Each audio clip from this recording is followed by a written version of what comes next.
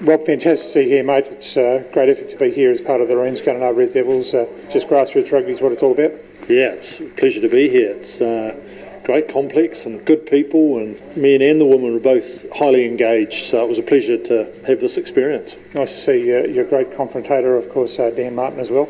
He taught you things about coaching, but hopefully we'll get to see more of this in the fullness of time, and that's the exciting thing moving forward. But Tim Rapps left the building. We wanted to more know anything else. Now that he's not the director of rugby at New South Wales Rugby, would you be looking to do more of a bigger role there? And like you were at Munster, and like there's been a bit of a trend there within Munster, within European sport? Well, I think in the short term, obviously pretty big shoes to fill. I think we'll be dealing with all those nuances of that role from within, but in the fullness of time, I think there'll be another position created, and an organisation the size of the New South Wales Waratahs certainly needs someone in that role, giving it plenty of energy. It's just one of those things in Europe, as you know, you have the director of rugby, which is also the coach, but that may be adapted for the Southern Hemisphere, but you just never know. Of course, we've had a few losses, and that goes without saying. How do you feel about it, or you just wear the heat that's part of the deal and it's all part of professional sport? And have you had some mentors or people to bounce off, to sort of make you feel a little bit better, just from the point of view that you've got your vision and it's just you're not seeing the results, but the effort is there with the players?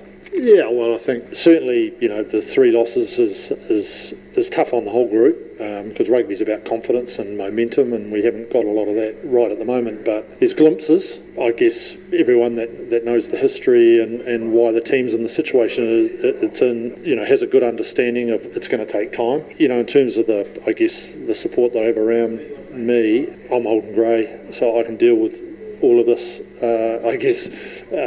peripheral pressure. The main thing for me is that the boys are protected and we try to grow them, and that they're not collateral damage along the way. We've got the after season, the players who will be playing with the Waratahs, they'll be committed to playing in all the shoot games, because in the past maybe Rugby Australia, New South Wales Rugby has pulled the pin on these blokes playing in these games, and also having something like an NRC tournament with our New South Wales sides, the Sydney Rays, New South Wales Country Eagles, the Western Sydney Rams, and maybe the Canberra Vikings thrown in an October or whatever. And the thought process of maybe like you're thinking of doing last year before COVID, having a tour to Japan or America with the Waratahs, something like that, to get more games into the players, because as you know, the best form of training is playing, and the experience is there that is going to accelerate their ability to be able to play top line footy. Yeah, without doubt the boys will be going back to Shoot Shield. They're passionate about it, and the club rugby is important to them. As soon as they're available, we're no longer in a bubble, which is preventative last year from releasing them back to clubland. But now that's been lifted, which is really pleasing. The boys will be able to get some footy if they're not involved with us, and towards the back end, obviously, they'll all go back if they're not wanted